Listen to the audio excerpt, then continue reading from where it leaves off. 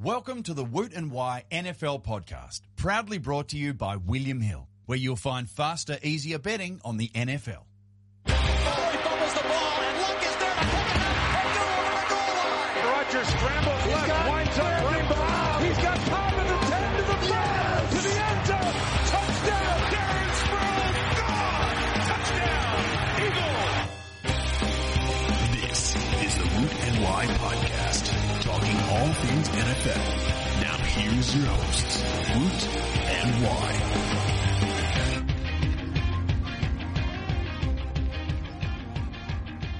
Hello, and welcome to the Woot and Wye show. I am Josh Wye. No Woot this week. He's down in the South Coast enjoying the sun and the sand and the beach, and it's a perfect week for it as we're in the midst of a Sydney heat wave. Not just Sydney, down in Melbourne for the Australian Open as well. Massive heat wave. And look, I don't know if I could handle one more Brock Osweiler playoff game in this heat, so I'm glad that that's over. But to talk about all the results across Divisional weekend and his team unfortunately losing, but provided a classic, it saved the playoff weekend, is RJ Ochoa. Welcome back to the Woot and Wye show, and I'm sorry for your loss, mate. Hey, it was just as painful as you think it was. So, I mean, there's that.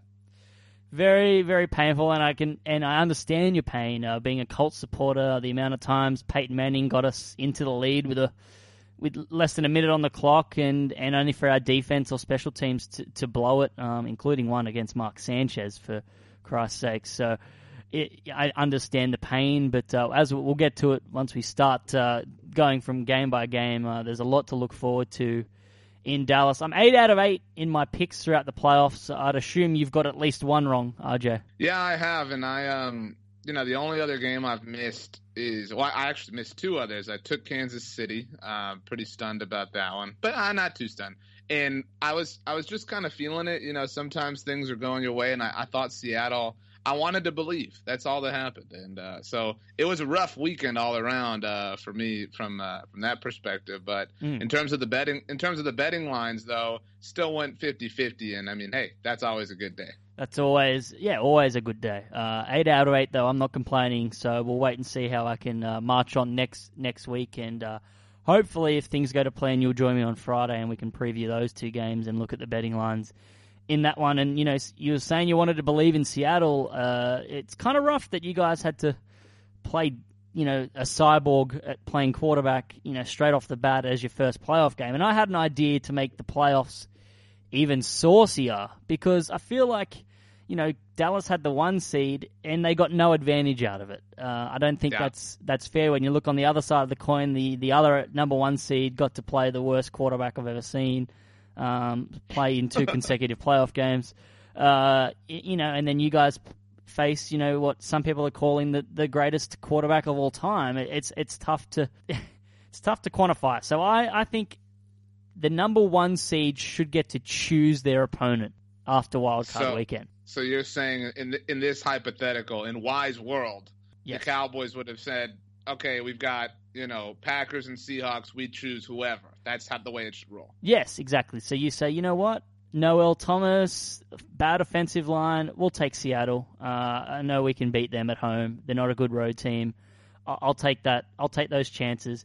And it makes things very dramatic, because if you happen to lose that game as well, and for the record, I think you guys would have absolutely destroyed them, it kind of creates a lot of narrative and a lot of tension. Like, they wanted to play us. They thought we were the easier matchup, and, look who's wrong, sort of thing. And I could even go as far as to do it the wild card weekend, so that teams are, that aren't locked into the 3 seed automatically. They're not resting players in weeks 16 and 17, because then they get to choose what wild card team they want. Because I'm sure there's some teams, and we've seen it, the Packers, for example, when they snuck in to the 6 seed, they won the Super Bowl the last time Rodgers was on a streak like this. So I guessing the 3 seed could either choose, whether they want to play the 5 or the 6 seed as well. So before I get to my idea how to revamp this, hypothetically, you're talking about you can only choose from the lower 2 seeds. So, let's do wild card weekend from the NFC side of things. Seattle couldn't have hypothetically said, we want Green Bay. They're only choosing from the 2 wild card teams, not all 3 teams in the pool. No, that's right, because the 3 and 4 seed play obviously the 5 and 6 seeds. So whoever the 3 seed was, which was Seattle, they say, all right, we want actually, you know what? We're happy to play Detroit. We'll play Detroit rather than the Giants. Yeah. See, I think that you should really make this an elitist type of thing and put all of the power in the 1 seed. And by that I mean, so when the 6 playoff teams are set from a seeded perspective, if you want to call it that, the 1 seed, in this case the Cowboys and Patriots, they get to pick who they want to play before the playoffs start in the divisional round. So the Cowboys get to look at all 5 other teams that are in the playoffs in the NFC, say, we want the Lions in the divisional round. So then the Lions get a bye in the wild card round. That's insane. And so you choose your opponent, but you also advance them a week, if that makes sense. So then the Falcons become the top seed in the wild card round and get the lowest remaining seed. Wow. I think that would really, because you talk narratives, now you're purposely advancing a team and giving them that extra week, just like you, but at least you got to choose your opponent. That's insane. I like the boldness of it, but that's a bit too far for me. Bold strategy, Kyle. I like it, and I think why should the Lions get a bye? They're terrible. Because, and that's what's crazy. If you're the Lions in that situation, oh, cool, we got a bye, and you also get 2 weeks to prepare for the Cowboys, and so that makes that game between the 2 respective 1 seeds and whoever they chose must see television, because you've got 4 teams playing on, we'll put them on the Sunday of the divisional round, that have all had 2 weeks to prepare. In theory, that, you really make the 1 seed something that you talk about trying to get to, establish week 17 as worth. Everybody is dying for the 1 seed in that, in that world. Interesting. It still doesn't solve our problem about how the Patriots still get a cakewalk of a schedule to make the Super Bowl, but we'll get to that later on because Earl Thomas weighed in on it as well, and has copped some backlash for it. As my dog Harley's just come up behind me wanting to play while I record. She interrupted me numerous times watching the playoffs yesterday. Where did you watch the Cowboys game? I watched it. I went home for the weekend, and my dad is my best friend, and love you, Dad. My Cowboys watching compadre have watched, hundreds and thousands of Cowboys games together over the course of my life. And, considering the way things ended, I should say, I can honestly say there's no one else in the whole world I would have rather have shared that experience with. So, I'm glad. I enjoyed your Periscope with your father after the game as well. It was good. It was, and you guys kept a level head to everything despite some other people in Cowboys world that aren't quite acting the same way. But the championship weekend is set. We've got 3 future Hall of Fame quarterbacks. We've got the 2016 MVP and first team All-Pro quarterback as the 4th quarterback. And so that sounds about right when you look at things from a quarterback-only perspective.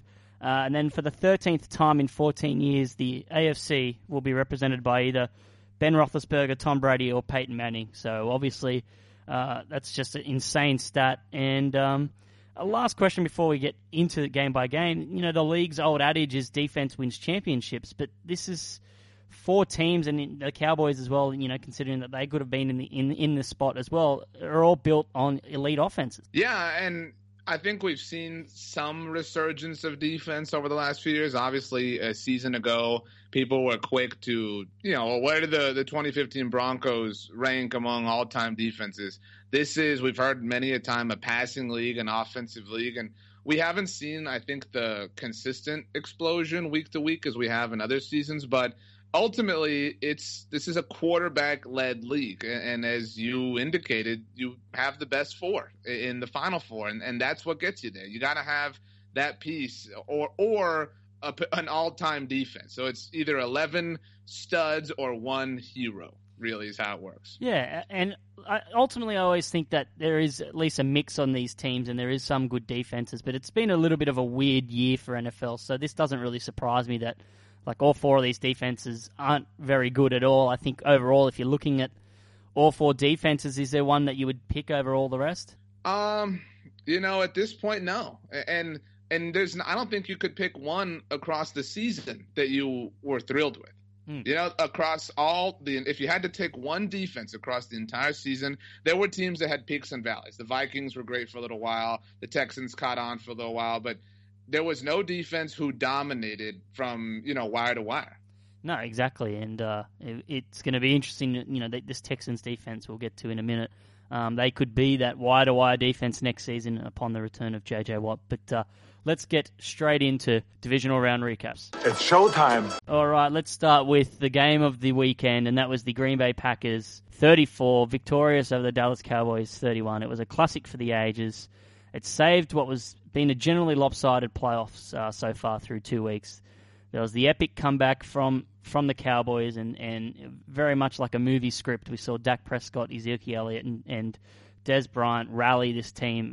The rookies were phenomenal, and they tied the game up at 28-all after a touchdown pass from Prescott to Des Bryant. And just quietly on a side note, Des Bryant was just phenomenal in this game, absolutely just insane, and showed what his value is moving forward as a wide receiver in the NFL. And then Green Bay responded with a field goal and took a 31-28 lead with 1:30 remaining. And then Dan Bailey, one of the best kickers in the league, tied things up at 31-all. But unfortunately, just gave Aaron Rodgers too much time. And on 3rd and 20, he delivers with 35 seconds left, in that drive. And he produced the 36-yard pass to Jared Cook, a toe-dragging catch, and put them into field goal range. And the rest is history, and that's what we call a classic in Dallas. It certainly was a classic, and I think very easily the playoff game of these playoffs, and I would argue the best playoff game in 2 years, save for maybe the Green Bay Packers in Arizona in 2015.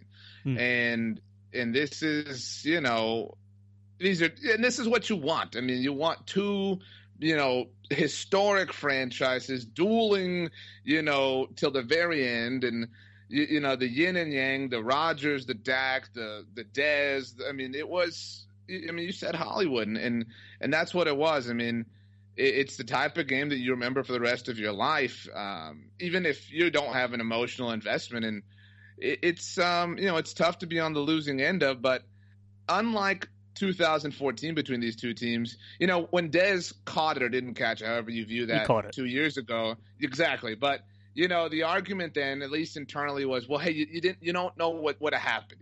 Aaron could have very well gone down on the Cowboys, down the field, whatever, and won the game himself anyway. And so you ached from that perspective. And we literally got a chance to see, okay, what's Aaron Rodgers going to be able to do with 35 seconds and 2 timeouts? And I mean, hey, the guy is pompous and arrogant and smug, but good God, he is one hell of a quarterback. He is, and being pompous and arrogant and smug is fine when you can play like that. I have no issues with athletes being that way.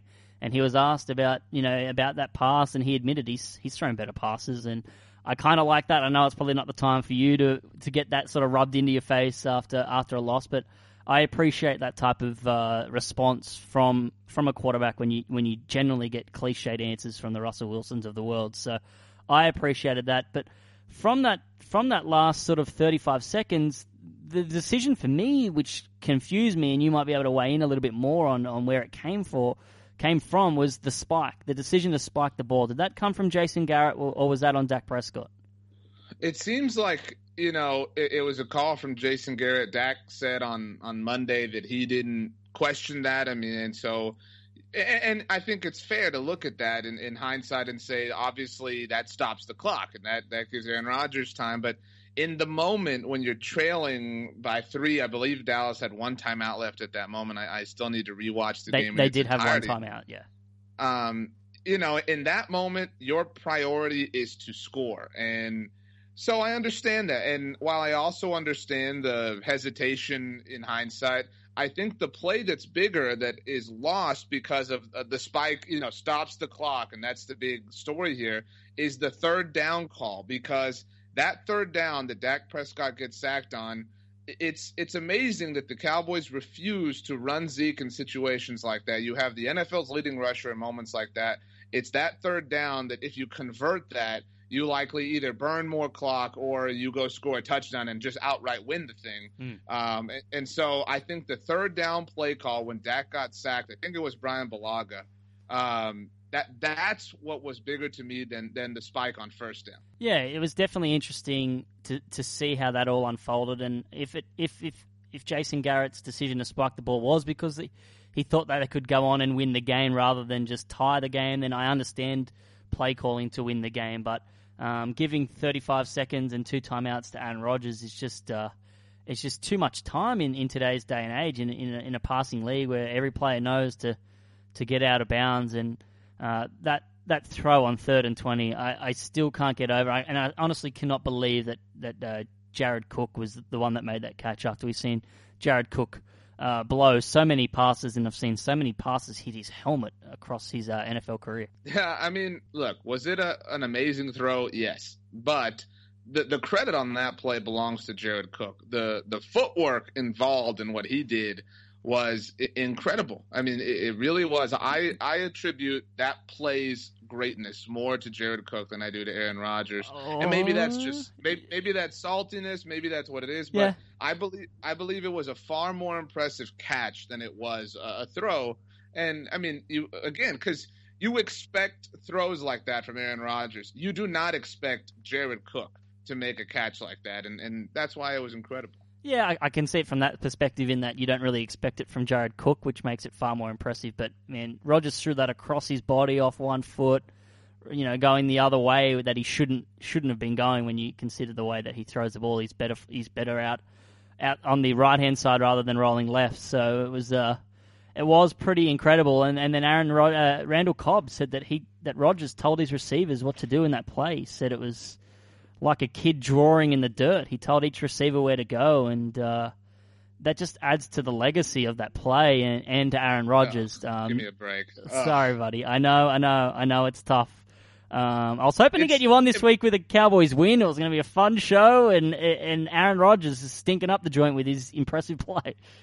I mean, the guy was unhuman. He really was. But now, this is the part of Aaron Rodgers, and this is honestly independent of the result of this. He drew the play in the ground. You mean he told his receivers to run deep because they needed to get in field goal range? That's what Aaron Rodgers did. That's the brilliance in the moment. He told them to get near the out-of-bounds marker because there wasn't a lot of time left. And that's the stuff that gets a little bit, whatever. But, hey, the guy balled out. He earned every right to add to whatever he wants to, because that's what you get to do when you win. And I will say that I had questioned Aaron Rodgers a lot. I think that this is actually an underrated element to what he's done. That was Aaron Rodgers' first road playoff win since winning Super Bowl 45 in that exact same stadium 6 years ago. Huge. It's been a while when you think about it. That's crazy. And you think he probably should have won in Seattle if it weren't for Brennan Bostic's helmet. So, you kind of get some things go your way in games, and then it kind of sort of levels out in the end. In this one, getting away with a field goal win here to get them one game closer to the Super Bowl. So it is interesting that it's been such a long time. But for me, watching him play, he's easily the best player in the NFL right now, and when you watch him and other quarterbacks play, he's throwing the ball like no one else has. And I thought Matt Ryan had an absolute blinder, and we're going to get to that in a minute, but Aaron Rodgers on the next game, he just can drop the ball better than probably anyone I've seen. Yeah, I mean, he's from a mechanical standpoint got the prettiest release and the quickest release, and but again, I think we over romanticize the things he does. And I also kind of blame it on us because we're all collectively stupid. Like Aaron Rodgers' ability to assess whether there are 12 men on the field or not. Is every other quarterback in the NFL incapable of counting to 12? Is that the problem? Like, how has nobody else, done this, and that's like, how do you know, or at this point, why are you substituting against him? If that's his thing, it's, but you know what I'll say? At one point, they showed Aaron counting with his fingers. If I was Aaron Rodgers and I had this reputation, I would literally do that all the time, even when I wasn't, just, to make you think that I'm sort of doing that and make you stress out. He might have been doing that. He might have just. That's what he should do. He might have been doing that. He probably is, because he's a genius and he walks on water and he dates Olivia Munn and he was in X-Men in a deleted scene and whatever else. Wait, he was in a deleted scene? No, I don't know. Oh, okay. I was just making... Wow, I was about to go and buy the DVD because just to watch that. No, but you say, is every quarterback capable of counting to 12? The jury's still out on Jared Goff. That's true. That's a very, very fair point. But you went to Cal. So if Aaron understood that level of mathematics there, then hopefully he might be a tutor there in Cal shortly, just to teach math. But enough about the Cowboys. Enough about the Packers. Sorry, let's move on to the Cowboys and where to here with the Cowboys. And it was just some early drives in this game for the Cowboys, just halted by penalties, and then there was a stupid drop by Terrence Williams.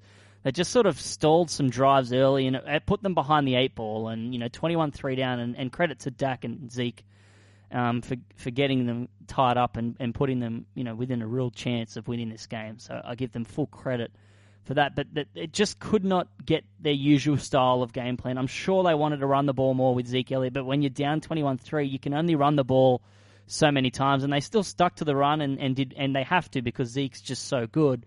But I feel like if they could have converted on one of those drives, the Packers weren't stopping the run, and Zeke, despite his limited carries, had such a big game. Like, this could have been a totally different story if they could have converted just maybe on one of those drives. Instead of being down 21-3, you could have been, down 21-10 or even 21-14 at the half and things like that. You would have been able to control the clock a little bit more and kept the ball out of Aaron Rodgers' hands and probably walk away with a win. Yeah, and that felt like it was going to be the MO going into this game was, we're going to run Zeke, we're going to try to dominate time of possession, and you're right, I think the early hole sort of changed that game plan, and you said it earlier, credit to Dez for sort of taking over from the aerial perspective of this game, but it did seem once the Cowboys were able to narrow the gap, specifically in the third quarter, it still seemed like they were apprehensive to really feed Zeke.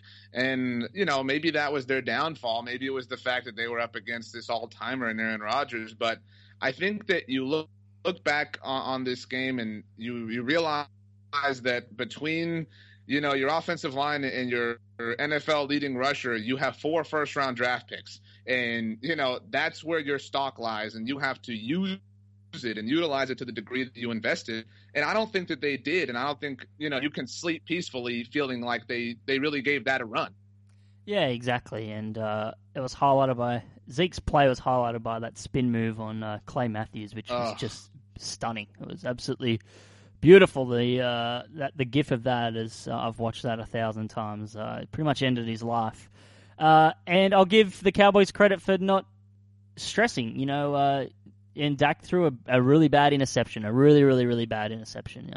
It was a bad play call, and he's a rookie quarterback that listens to his coach. And Jason Garrett's done a hell of a job play calling and being a coach and directing Dak and helping him in this season. And part of that pick was on Garrett, and the spike the ball part was on Garrett. But there was no temptation, despite all the talk on Twitter about maybe possibly bringing Romo in. We learn a lot about Dak Prescott in this game and his ability and what he's made of. And the future for you guys is looking great because you now have Zeke, Dak, and Dez in this offensive line. You're going to be in the playoffs for probably every year, barring injury, for the next decade because you've got a real gem there in those two players. Yeah, and there's a lot of people say there is no moral victories. I don't believe that at all. There's certainly moral victories. You certainly have a lot of optimism from this team, and especially considering where you were. That's what I said on Ocho Live after the game on Monday that this game was kind of a microcosm of the season in that the Cowboys started behind the 8 ball right away, and you think about when Tony Romo went down, it felt like going down 21-3. Yep. And they rallied back, they found a way, and ultimately it just wasn't enough. And only one team gets to win the Super Bowl. That's what makes it tough. But there's a lot to be excited about, and a lot to glean, a lot to press onward with. Bobby Belt, friend of both of us, he wisely, I think, compared this game and this performance of Dak to Russell Wilson's rookie year. You think about when those Seahawks went to Atlanta, lost in the divisional round, and just, they were a great team. You could sense that they weren't ready yet. And, hey, if you can get this close on your first shot, I can't wait to see second, third, fourth, fifth, and so on. Exactly. I think that's just a wise tweet from Bobby Belt. He's been tweeting at an elite level, almost Rodgers-like level, the last couple of weeks from him. So I couldn't agree more with that. I think that's a perfect analogy, and you've got the stock there on offense, and you've seen some other players really come into their own this year. Cole Beasley is another one. Byron Jones has been great. So you build on that, draft well like you have the last few years, and this defense with some players added. Sean Lee was healthy all year, which is great signs. It's pointing in firmly in the right direction, and now you've just got to handle now this off season of where will Romo land talk. Yeah, and it's exciting. Honestly, I mean, it really is exciting. And so you're this great team, and you have this big trade chip at your disposal. And I mean, honestly, you're kind of king of the castle in that regard. And so while you have to put up with a little bit of drama, ultimately it's probably going to net you something that you're going to use a whole lot and have a lot of fun doing. Don't forget Jalen Smith either. Exactly. He's due to come back, which would just make this draft class of yours all time. How many over under 8 Romo pieces in the offseason for RJ Ochoa? Oh, man. Well, 8 is perfect because I am Ocho, and that is Spanish for 8. Yes. I'm going to take the over to make it a poetic 9. Yes. That's how it'll be done. Yep. Any last thoughts on the Cowboys-Packers game before we move on to the rest of the action from Divisional weekend? I mean, obviously I'm extremely biased in this regard. My hat goes off to the Green Bay Packers, and you know what? I hope they talk a lot of trash, and I hope that they, rub it in our faces, because I tell you what, if we had won, I would do the exact same thing. And they have every right to say they own us. They've beaten us in our last 2 playoff games. Aaron Rodgers has forced me to eat a lot of crow, grilled, fried, blackened, however it is. I hope Matt Ryan beats them by 1,000 points. But ultimately, this season, was one hell of a ride. And I think that you focus on that, you learn from it, you cherish it. And, we love this game because it comes back to us every fall here in the United States, at least. And, we'll move on. And next year we'll be here and we'll have fun with it. And Madden will come out and everything. And, I don't know that I've been this excited in a long time about an off season and getting towards the future. But, I once heard or read that if losing didn't hurt so bad, then winning wouldn't feel so good. And so I believe that to be true. And I believe at some point, I'll be back on the Woot and Wye show and we'll be talking about how it was worth it. Yeah, exactly. Would it have been worth it maybe to take the Atlanta approach and maybe bring a little bit of JoJo and Jordan on the sideline, Dallas locals, just to get under Aaron Rodgers' skin, get into his head? And, that was an advantage that we should have, taken. And then also put Chris Brown on the sidelines, who dated Olivia Munn. We should have gone all in from that perspective, if you ask me. But, that's why we fell short. That's why we're not the Falcons. Exactly. And speaking of the Falcons, they whipped the Seattle Seahawks 36-20. Just absolutely phenomenal ass whipping from Atlanta Falcons in the second half. Even though it was an ass whipping, you still had in the back of your mind, you just couldn't count out this Seahawks team after some miraculous comebacks. One against the Green Bay Packers, who we just talked about, with some onside kick luck and whatnot. So you could never count them out. But it was an interesting start to this game. The Seahawks, I questioned Dan Quinn's decision to defer, given that they're the number one offense in the NFL, and you thought, can get some points on the board early and really shut down this Seattle D. That'll be a good start. But they decided to defer, and Seattle went on this 8-minute scoring drive, and you thought, oh, hang on here. They're controlling the clock. They're up early. If they can force a punt here and get up and things, we're on for a game here. But then ultimately, that sort of came back to bite them as Kevin Pierre-Louis swung the game heavily in Atlanta's favor. I've never seen a penalty swing a game so much early on in a game, really. I've seen penalties, we'll get to Eric Fisher in a minute and others. I'm sure there's plenty of examples in history, but Kevin Pierre-Louis gets called up on a holding penalty on the kick return. It negates Devin Hester's 80-yard punt return. So instead of Seattle setting up on the 7-yard line for a commanding 17-7 lead, Russell Wilson gets tripped by his offensive lineman, and Ben Garland jumps on it, and it's a safety in the end zone. So it changed that. It was a 12-point swing because it went the other way, and then ultimately the Falcons got the field goal and then a 99-yard drive to close out the half, and then they got the ball back in the third quarter and had a lengthy touchdown drive in 26-10 and pretty much marched on with it from there. But it was a very entertaining game. It was, it was a good start to the divisional round, and I believe the two best weekends, counting Saturdays obviously, in sports are the divisional round of the NFL playoffs and the Masters weekend. And so I was really looking forward to this, and this got things started. But you're right. I mean, my dad and I were saying on the show, I mean, that penalty, just, people talk about momentum and all those sorts of tales and narratives, but it really did, it was a catalyst that just, really sort of tore the Seahawks and their chances apart, because you're right. At the beginning of the game, you were thinking, all right, these guys came here to play. They're gonna go toe-to-toe with the high-powered Atlanta Falcons offense. But, I mean, when you take on these guys, you have to just, build a wall of points and hope the Falcons can't reach over it, because they are going to get theirs at some point or another. This offense is, I don't know that I think it's unstoppable, but whatever is, take the E off of unstoppable, and it's that. Like, it's not fully unstoppable. It's just the whole word without the final letter. It's just badly spelled unstoppable. Yes, exactly. Yeah, it's probably the best offense since that the Peyton Manning Broncos record-breaking offense obviously got walloped in the Super Bowl by Seattle, but that Seattle defense was peak Seattle defense. That was when they were at their absolute highest of highs in the way they were playing. They weren't beat up. They weren't injured against New England in the Super Bowl. They weren't missing Earl Thomas like they were on Saturday. So that was a different story. But in terms of this offense, they're just across the park. It's just phenomenal. And Matt Ryan is taking full advantage of all the players. He's not just feeding Julio. Everyone sort of buys into this narrative that he's just good because of Julio, but he's hitting, Levine Toilolo and he dropped an absolute, it could have been a touchdown as well, Toilolo, but he is hitting Levine Toilolo. He's using Aldrick Robinson, and then he's got these dual running backs in Tevin Coleman and Devontae Freeman, who are just electric. And there was a drive, I can't remember, I think it was the third quarter drive, and Ryan hit Mohamed Sanu on a deep pass, Julio Jones on a deep pass, and I thought they've just hit them two deep passes in a row. I really think they'll bring out Tevin Coleman here just to mix it up a little bit, and they did that. And after taking those two deep hits, Tevin Coleman just was so fast and just 12-yard gain, 13-yard gain. And there's just so many ways that this offense can convert third downs, and they average over a field goal a drive. So you better hope that you're at least getting points every time you touch the ball against these Falcons team, because they're going to score.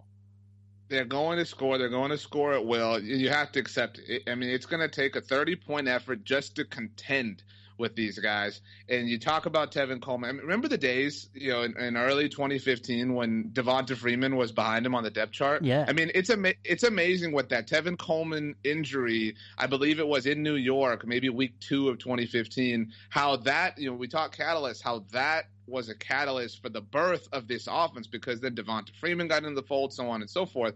But an underrated element, because you're right, it isn't just Julio Jones, who is magnificent. Mohamed Sanu, you could argue that this is the greatest free agent signing of last offseason, just because you finally get a capable body that isn't decrepit like Roddy White, opposite of Julio Jones, to make this offense, masterful and masterfully executed by Matt Ryan. I've long been a pretty heavy critic of Matt Ryan's, if I'm being totally honest here, which I always am with my buddy Josh Wye. Yep. And, I was critical of Matt Ryan out of Tony Romo defense, because I felt like they were similar players, similar stories, but Matt Ryan didn't get half the criticism that Tony got. And that comes with, being the quarterback of the Cowboys.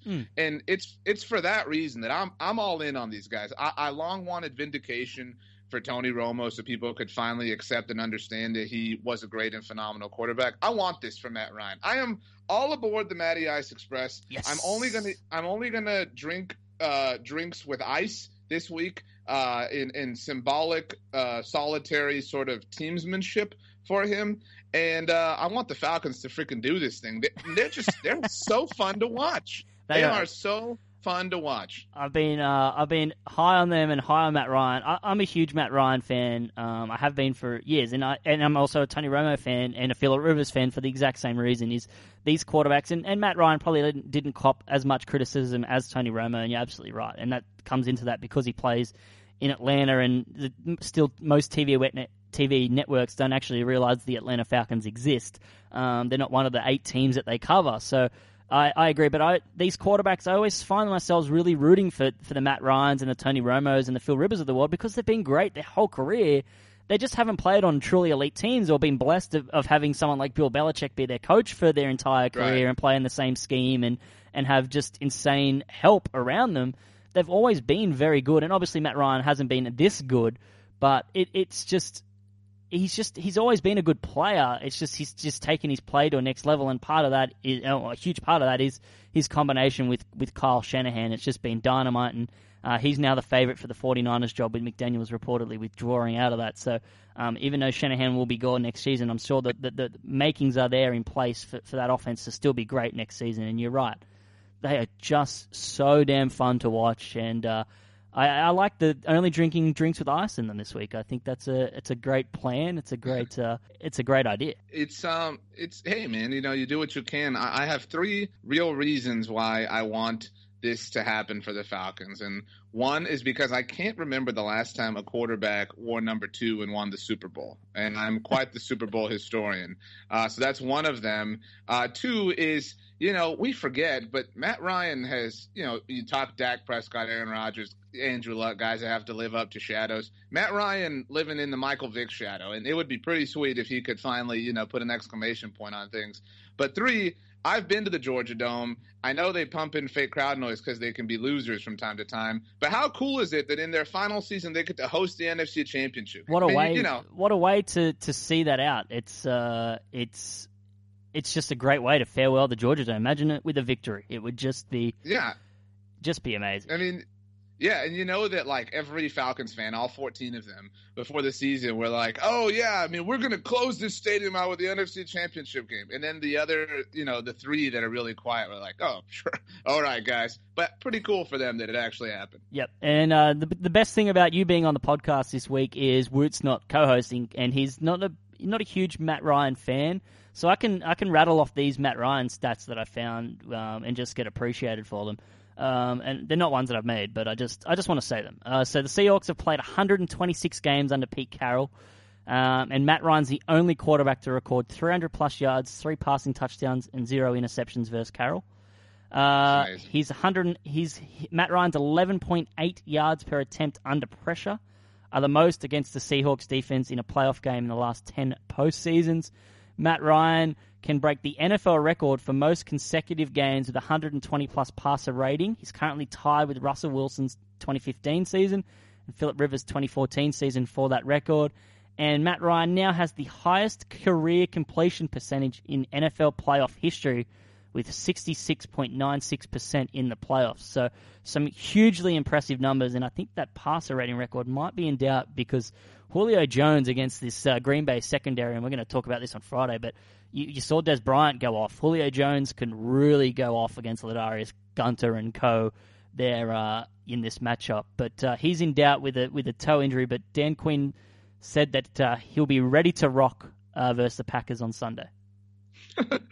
Ready to rock. Yes. I like it. It's an interesting thing. And a lot of this game was, a lot of you see a lot of the Seahawks in the Falcons a little bit in terms of Dan Quinn being a Pete Carroll protege.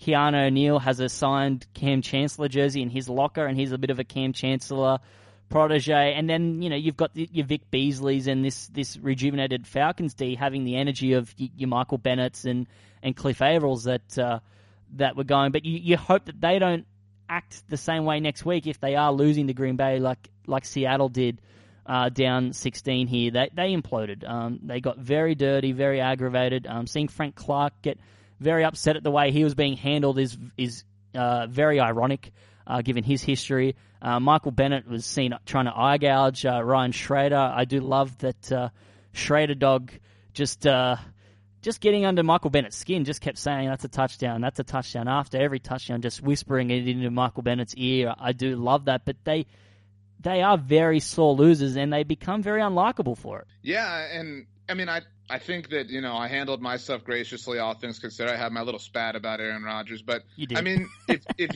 you, but I said, you gave him credit.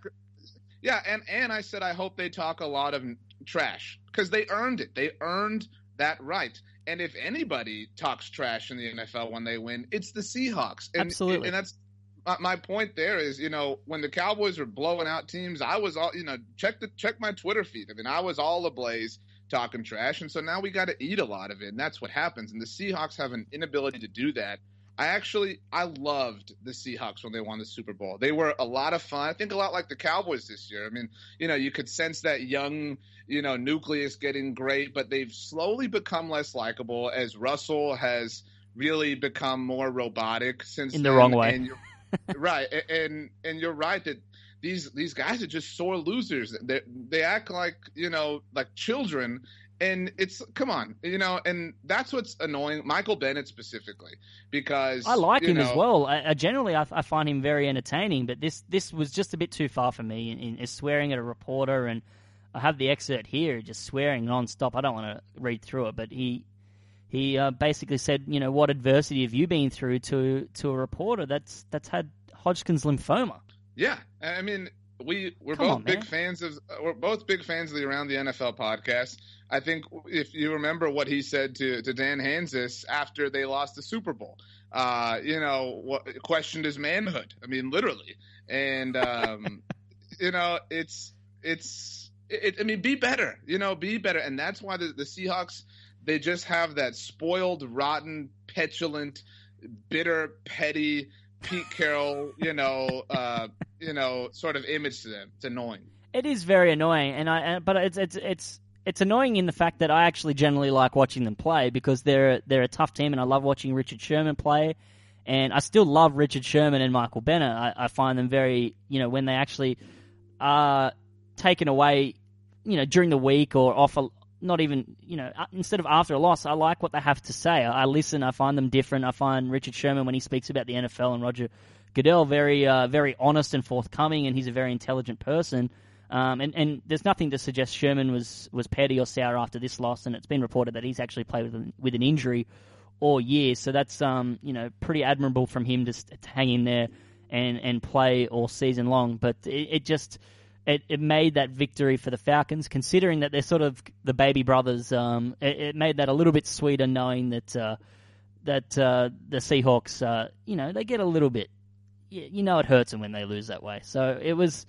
I hope they learn from that. I'm sure Michael Bennett will come out and apologize and probably reach out personally to that journalist and make good for it, because I probably think that you probably don't want to leave that hanging out there like that. No, but I will say if any team is going to leave it hanging out there like that, it's this team. Yep. And, that's why they're so unlikable. I'm with you, though. I love Richard Sherman because that dude, when he loses, he accepts it. And, And when he wins, he's "you mad, bro," straight in Brady's face. And then when he loses, it was the first thing he shook Tom Brady's hand straight after that win and after that loss in the Super Bowl. So he's a guy that I respect and I appreciate, and I hope he recovers well for them. On the flip side of the coin, how fun was it to see Arthur Blank dancing in the locker room after what he's been through the last few years with his treatment and everything? He still looks like an absolute, like a vampire mafia member, but he just is so funny and genuine, and watching him dance with his teammates was a really, really cool video to watch. Arthur Blank, I mean, as a Cowboys fan, I'm kind of used to this with Jerry Jones. I know you don't get a lot of Jim Irsay dancing around, but so it's hard to see that as unique, although I realize that multiple people like to dance in this world. But yeah, good for Arthur Blank. Party, man. Dance. You're hosting the NFC Championship game. Go nuts. Sing a song. Do whatever you want. Yeah. I like it. He looks like Count Chocula's uncle or dad or grandfather. I don't know. He looks like a vampire. He looks like, like I think of like a gentleman, because he wears like a suit vest. Yep. Like who actually rocks the vest with their suit except for Arthur Blank? last little thing on this game was I had a little exchange with a Twitter follower, and she's one of my favorite Twitter followers, and I talk to her a lot on Twitter, at Phoebe Beyonce. And she was making some jokes about Matt Ryan's name, and I'm going to read some out here. I just want you to figure out what you think's the best one here. There's a few here. She said, when he orders Chinese takeout, is he Matty Rice? When he finds some nits in his hair, is he Matty Lice? When he's conducting a genetic experiment, is he Matty Splice? When he's eating chili, is he Matty Spice? When he's playing craps, is he Matty Dice? When he's at the pet store, is he Matty Mice? When he serves himself a pizza, is he Matty Slice? If he's in Miami, is he Matty Vice? What is the best one out of all those? Man, the pizza. I think the pizza. I'm going to go with pizza on anything. And a slice. They're all... Actually, the best one's the first one, whatever it is, because that's the most original. It's like on the 8th one, it was like, I see what you're doing. Yeah. The first one was amazing. The Chinese takeout. All right, I'll let her know that she won that little exchange there. The last thing as well on this game is where to now for Seattle. Obviously, get healthy, get Earl Thomas back. That was a huge loss. Richard Sherman, Dejon Shed, they need to recover from their injuries. And they've uncovered a gem in Paul Richardson, who still just seems to be making incredible catches. So 3 wide receiver sets next year with Richardson, Lockett, and Doug Baldwin as something to look forward to. But they really need to build up that O-line, and he was pressured 20 out of 39 dropbacks, Russell Wilson. So they need to build up that offensive line. But they're going to be thereabouts again next year. You have no doubts with the way that Russell Wilson plays football. Yeah, I mean, 2 things from me. That Jimmy Graham trade looks so dumb in hindsight. I mean, they miss Max Unger just because he's an offensive lineman, and they don't have any. And, so that yielded nothing. But beyond that, I mean, I agree with you that they're going to be back for no reason other than Russell Wilson and their division. And while I agree with Earl Thomas that Tom Brady has a ridiculous easy route to the playoffs, Earl Thomas, you've got Jared Goff, Blaine Gabbert, and a Cardinals, team that's really struggling, that's hanging on to Carson Palmer. I mean, you're not, going through the deepest of trenches either, Earl Thomas. Relax. We'll get to that in a second. All right, let's talk about that game. The New England Patriots 34, Houston Texans 16. Oh, by the way, Devin Hester likely retiring. Still had a game for the ages in his last game. Full credit to him. And if he's good enough in the Hall of Fame, want to put someone in there on just the return game alone, Devin Hester's got to be the number one candidate for that, right? For sure. Yep. All right, so the New England Patriots, they win 34-16. They play horribly, still cover the spread. They had plenty of turnovers and gave Texans plenty of opportunity to win this game. And Brady was not great in this game, and we'll get to that in a second. But just Brock Osweiler just stinks. He's just terrible. He gotta be kidding me. I mean, he just holds this offense hostage. He just can't throw outside the numbers efficiently and just anchors his team down. It's like trying to operate a cruise liner by just having like 3 or 4 anchors in the sand. Yeah, I mean, you said holds his offense hostage, and you and I have talked before about players that are trapped by their teams. I think Andrew Luck is one of them. And believe me, I'm of the salty variety this week. But no offense there. Todd Gurley's kind of one of those guys. The entire Houston Texans team is trapped by Brock Osweiler. And so imagine, I reference Andrew Luck. Imagine if Andrew Luck and Brock Osweiler switched positions. Oh, boy. I mean, that team would be unstoppable. I mean, it's sad. I hate the Texans, and it's infuriating watching this. It's offensive to just not even to sport, but to athleticism. The ancient Greeks of the Olympic, ages would be offended by Brock Osweiler's lack of athleticism. It's ironic that Brock Osweiler's lack of offense is offensive. Yeah, that's a good point. That's the only way he's offensive. Yes. In offensive nature. Yes.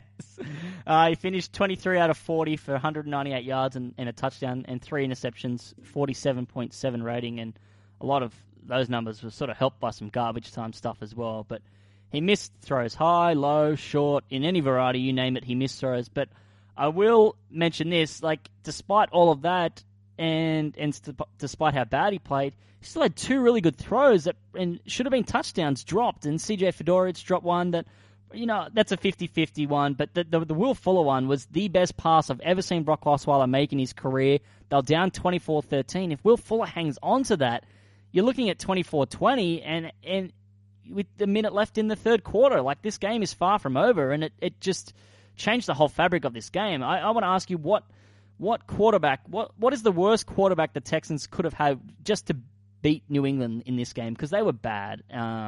Like, as a minimum, like I asked on Twitter, like, would Brian Hoyer from last year, would they have won against the Patriots if they had Brian Hoyer, or maybe a quarterback just a tier up? Well, first of all, Will Fuller does deserve a lot of blame, and you're right, the C.J. Fedorowicz pass, who, C.J. Fedorowicz really kind of came of age this season, but if Brock's going to throw 2 good passes every 40 throws, Jesus Christ, we've got some problems. But, I think if you're talking, and we'll be legitimate here, I think Geno Smith beats the Patriots. Wow. I mean, I think Geno Smith beats the Patriots. That's probably the lowest I thought I was going hot with the Brian Hoyer, but maybe not.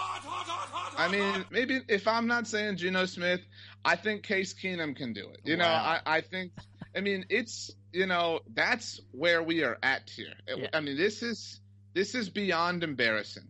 I wish we could get Bill O'Brien's diatribe on Hard Knocks now, because if the one we had when he was first on was incredible, this would be legendary. Oh, it would be amazing. And the reason that they probably could have won with Brian Hoyer is that their defense was phenomenal. Jadeveon Clowney is just seriously amazing, and he's just the term bust was being thrown around. He's just kicked that to the storm and has just destroyed it. He's murdered the term bust in relation to his career.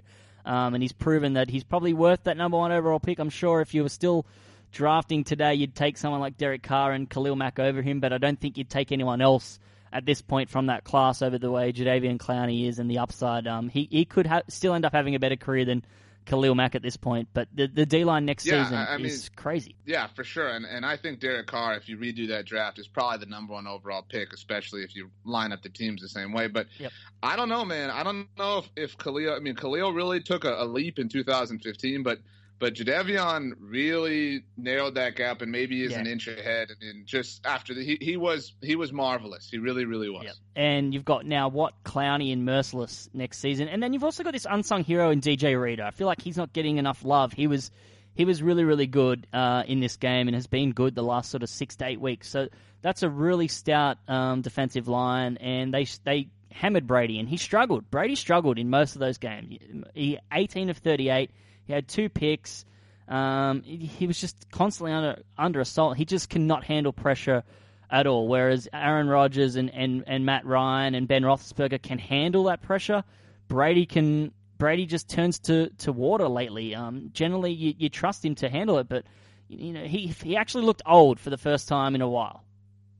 Yeah, and I think this was the biggest test defensively he's faced since the 2015 AFC Championship game against the Broncos. Really kind of similar, not putting the Texans, on that level. In terms of, yeah. Yeah, and so it was humbling, and it was weird to watch, but it was frustrating to watch, and it was, kind of indicative of who they are. I honestly think, I don't know that I fully believe this, but I think if you were talking about the entire 2 teams, 22 starters, I think Tom Brady might be the only Patriot who's better than a Texan at his respective position. Oh, I think maybe.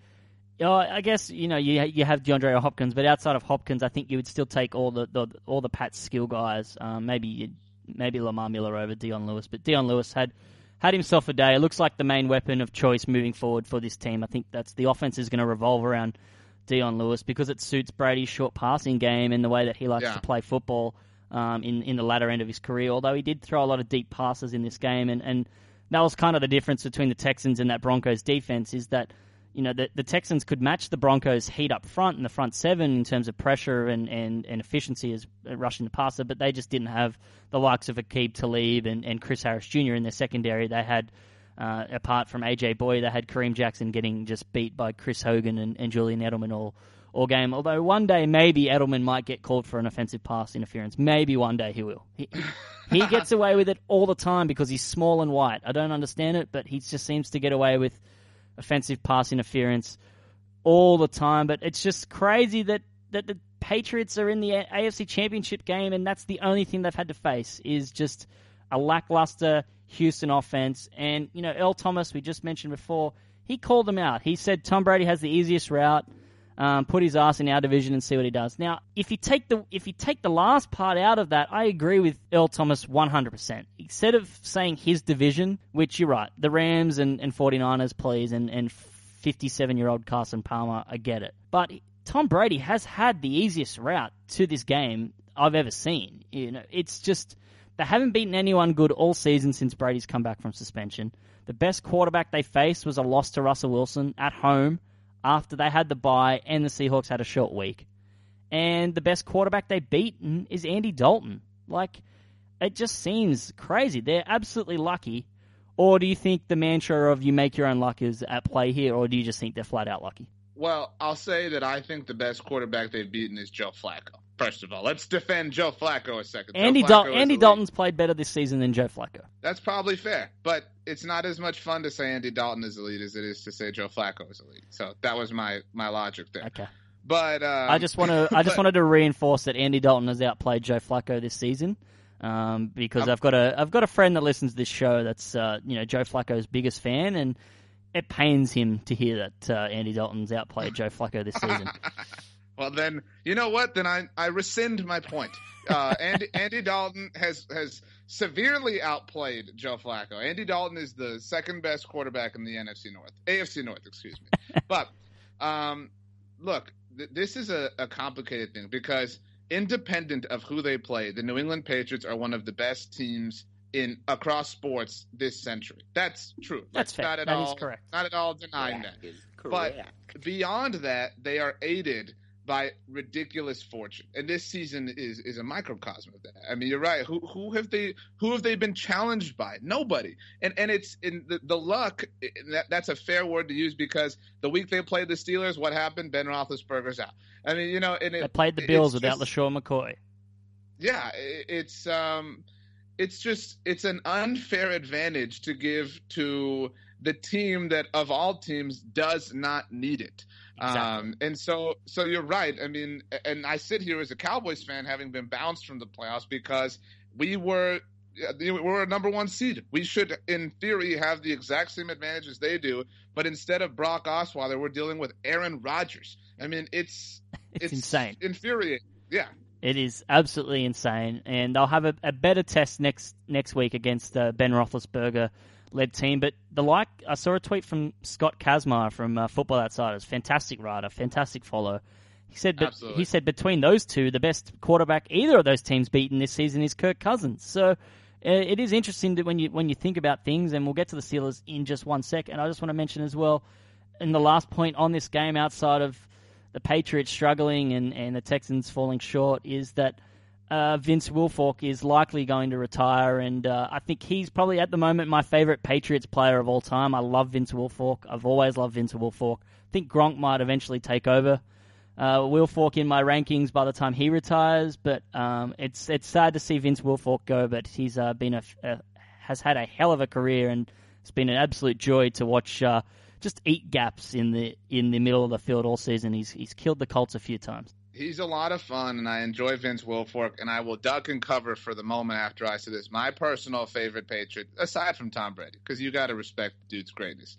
I kind of like Julian Edelman because he kind of embodies the Boston, attitude, and I identify him the most with the Patriots. It's kind of the answer I'm sort of carving here. I think he's a. I mean, obviously not. But the other reason, and maybe I'll earn some favor back with you. I was never supremely in love with Wes Welker, and Julian Edelman has kind of kicked Wes Welker's image to the curb a bit. And so for that, hey, good job, Julian. Well, you couldn't have more of a difference. Wes Welker has the personality of a wet cabbage, and Edelman at least has some personality. But I just think, Odell Beckham cops so much heat, while Julian Edelman just seems to escape all sorts of heat despite acting in very similar fashion in certain situations. All right, we're running very, very long, so let's wrap things up here with this last game. The Pittsburgh Steelers 18, Kansas City Chiefs 16. And the reason we're running long is just because it's one of the best weekends in football. And me and RJ just love talking football, but the Steelers, they pretty much win in the most Jeff Fisher fashion. Jeff Fisher would absolute dream in life would be to be the first team in NFL history to win a playoff game, despite their opponent scoring at least 2 or more touchdowns than them. They win on just field goals. Chris Boswell set a single-game postseason record with 6 field goals, the second time he's kicked 6 in one game this season, and they win 18-16. And the Steelers are now the 6th team to win a playoff game without scoring a touchdown. My 2006 Colts were the last team to do that, and it's worth noting that all 5 previous winners went on to the Super Bowl or an NFL championship. So that's a stat for you if you want something. And correct me if I'm wrong, not to interrupt, but didn't the Colts, those 6 Colts, also do that in the divisional round and also move on to face the New England Patriots in the AFC Championship game, much like the Pittsburgh Steelers are doing? And they famously won in the greatest NFL game in history. No bias there. And went on to win the Super Bowl. So it was a momentous run, and I wonder if the Steelers can repeat it. If they're going to repeat it, it's going to be on the back of Le'Veon Bell. He had 166 yards in this game and managed to bypass Arian Foster for the most rushing yards with 337 in a player's first 2 playoff games. He's authoring one of the greatest stretches we've ever witnessed by a running back. He's amassed 1,400. Oh, goodness gracious. He may as well have. If he wasn't so patient, he'd have 14,000. But no, true. He has 1,431 yards from scrimmage over the last 8 games. And I apologize for Chris Westling. That was a beautiful line that he written, and I stuffed it up by getting the math wrong. And the O-line deserves a ton of credit for this. You know, Villanova and I've just completely forgotten their guard's name, the one from Stanford. That he's just been. David DeCastro, yeah, I got you. Yeah, they've just been phenomenal. But the 2-point difference was Eric Fisher's holding penalty. So Spencer Ware scored a touchdown, closed the Chiefs' deficit. I've just forgotten how to speak. 18-16 with less than 3 minutes to play. And then on an ensuing 2-point conversion attempt, Alex Smith found Demetrius Harris in the back of the end zone to tie the game. And then it was short-lived as a yellow flag was on the field and Fisher was called for holding on Steelers linebacker James Harrison. Chiefs fans can whinge, complain all they want, but the call was legit. It was fine, and Fisher pretty much tackled James Harrison to the ground, and that was the difference in this game. Yeah, it really was. And in terms of the flag, I have a big problem with flags that happen completely and totally away from the play. You know, like if you've got illegal contact 30 yards away on a play that's a run play and something like that. Like, I really hate those. This kind of flag I can live with, you know, because it directly affected what would have been a successfully converted 2-point conversion.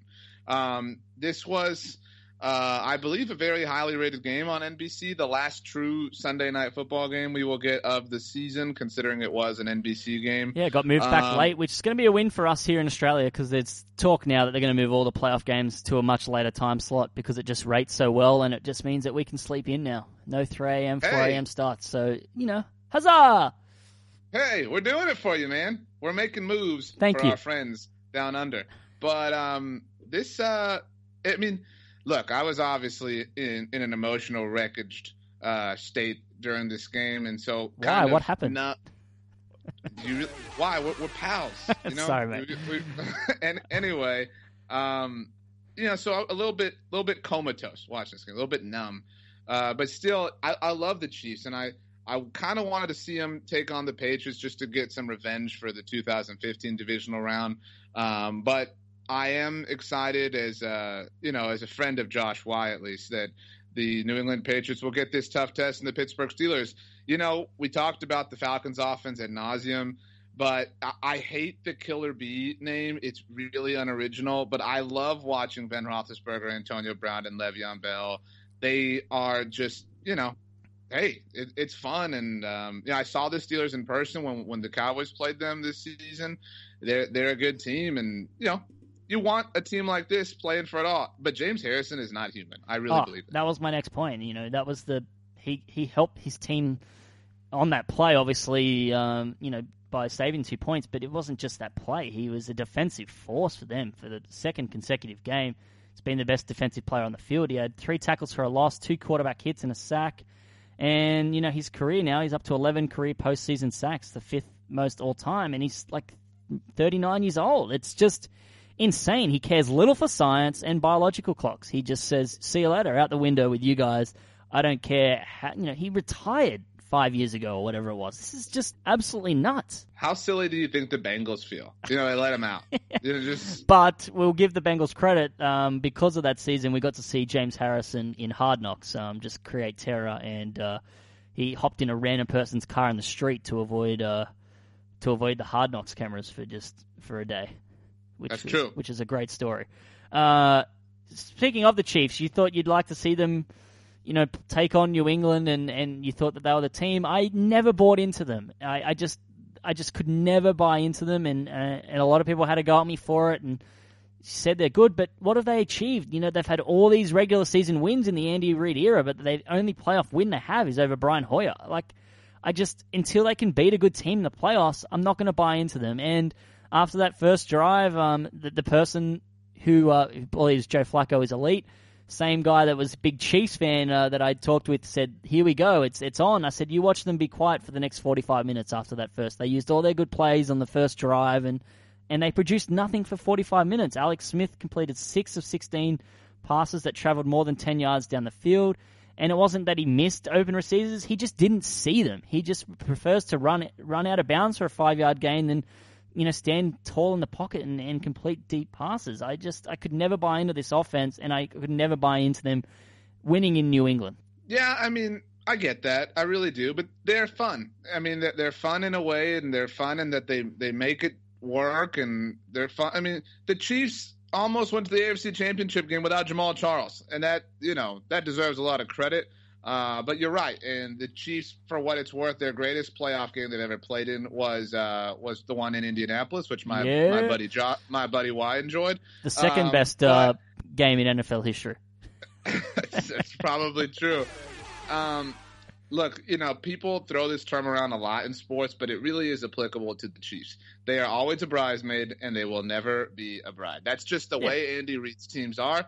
They're good enough to break your heart. That's all they are. Think about Andy Reid's Eagles went to 5 NFC Championship games. That's kind of the story here. You just can't get over the hump. No, exactly, and that's why I just never bought into them. And even if they did win, I would never pick them against New England. They had to rely on turnovers and special team errors, and unfortunately, you're not going to get them. I said that last week. You're not going to get them in New England, but that's exactly what New England did this week, was have errors and turnovers. But you're not going to get them next week. New England don't do that 2 weeks in a row. They've had their bad game, and I think the narrative sets up that New England are vulnerable. But I can see New England just coming out and just hammering and winning by 20 because they'd never play that bad 2 weeks in a row. The last talking point from this game is just how Travis Kelce is a massive D-bag.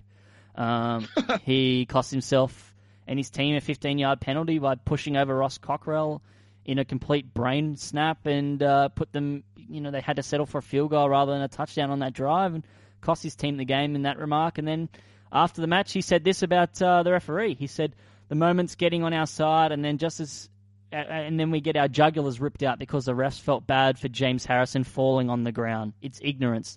The ref, number 51, he shouldn't be able to wear a zebra jersey ever again. He shouldn't be able to work at Foot Locker, swearing in there multiple times. He's a D-bag, massive D-bag. This is what Travis Kelce is to me. A lot of people thought he was Baby Gronk. Remember when he kind of had his coming out party? Yep. Travis Kelce is like if Rob Gronkowski and Michael Bennett and Julian Edelman had a baby, all three of them. Yeah, it would be like that. Put that on Netflix. Mind you, he's saying these comments when he's dressed in a leather jacket. Like, do you remember when leather jackets were cool? What is this, 2004? Yeah, and come on, boy. He's saying this as a dude who has his own reality dating show. And I say this as a fan and talking to a friend of mine who enjoys reality dating shows. But still, Travis Kelce, dude, get a grip here, man. Yeah, exactly. Travis Kelce can be a lot of fun. The way he's got some of that Richard Sherman to him, not in an intellectual sense, but in a challenge the league, challenge the man sense, and I like that. But there are moments where you have to shut your mouth and just move on and accept that you got beat. Baby Gronk acting like a baby, and that's what I summed it up as, and that's that was our recap. That's pretty much it. So we'll be back later on in the week to preview the AFC and NFC Championship game and talk a little news. There's been some Colts rumors surrounding John Gruden and things like that we'll address, but we've just gone way over time. And before we wrap things up, RJ Ochoa, thank you very much for joining us again. I hope you'll be back on Friday. We just got to settle out some details and times. You're a busy man with the number one Facebook Live program that's may or may not be factually correct in the entire world is Ocho Live. But where can people find other stuff of yours? Give yourself a plug before we wrap it up. Well, you can watch Ocho Live every day at approximately 3 p.m. Central Time on Facebook Live or Twitter or Periscope. You can follow me there at RJ Ochoa or be my Facebook friend like Wye is. Or you can listen if you like podcasts, obviously the Woot and Wye Show. You can listen to the podcast, which is just the audio from the show. iTunes, TuneIn Radio, Stitcher, SoundCloud, Google Play, and recently joining the V-Sport or Cowboy Sports Radio app. So however you want, pick your poison. Fantastic. And that wraps up the show. If you want to cheer on something, if you're neutral in this and you're Australian, Jordan Berry, the Australian punter for the Steelers, is 1 win away from the Super Bowl. He only had 1 punt in that game. He's a guy to watch. So if you need a team to root for or a narrative to root for or a storyline to root for, Jordan Berry, fantastic bloke, friend of the podcast, and we'll try and get him on the pod before the Super Bowl because they're going to make it. Even though I've just said that I think the Patriots will win, I really hope for Jordan's sake that they can march on to the Super Bowl. And actually, one last thing before we wrap it up. I know we're going over time. There was a tweet this week from someone. And I don't normally call out people like this. I'm happy for people to hate on the show and for any reason whatsoever, and that don't like our opinions or challenge us on things. I love that. But there was a tweet this week from someone that said that me and Woot were undeserving of hosting a Super Bowl party at Luna Park, which is the Luna Bowl. And I like to call someone out for that because, you can call us out for bad takes or bad shows, but to say that we're undeserving, and that was the word that really ticked me off. Undeserving, sir, if you want to follow me around for a week and see the amount of work that me and Woot put in and the amount of, setting up and packing up that we do on a weekly basis across 3 shows, then you're more than welcome to. But I really do not care for your opinions, and to call me undeserving, I just think it's petty, and jealousy is a real thing, even in a Sydney-based NFL podcast. So we somehow have people jealous of us. It kind of makes me feel like we're getting somewhere, RJ. Hey, you got to have haters. You know what I mean? But you got to move on. Exactly. I love the Woot and Wye Show. It is literally my second favorite podcast. Number one, obviously, the Around the NFL podcast. I think, which I agree with. That's fine. We've had this conversation. Yeah, we have. My second favorite podcast. I'm waiting on a merchandise line. And for you guys to go on tour. And we had some shirts, but the NFL they sent me copyright infringements. So I just deleted them. If you want, you could summons me to court in New York. I'd be happy to come. I am just going to make a shirt. That's what I'm going to do. I'm going to make a shirt and lick on tattoos, and we'll have fun with it. Perfect. That wraps up the show. As always, you can follow me on Twitter at JYNFL. You can follow RJ Ochoa. What's your Twitter handle, RJ? At RJ Ochoa. Perfect. I was going to say that, but I didn't want to get it wrong. Perfect. Peace out, guys.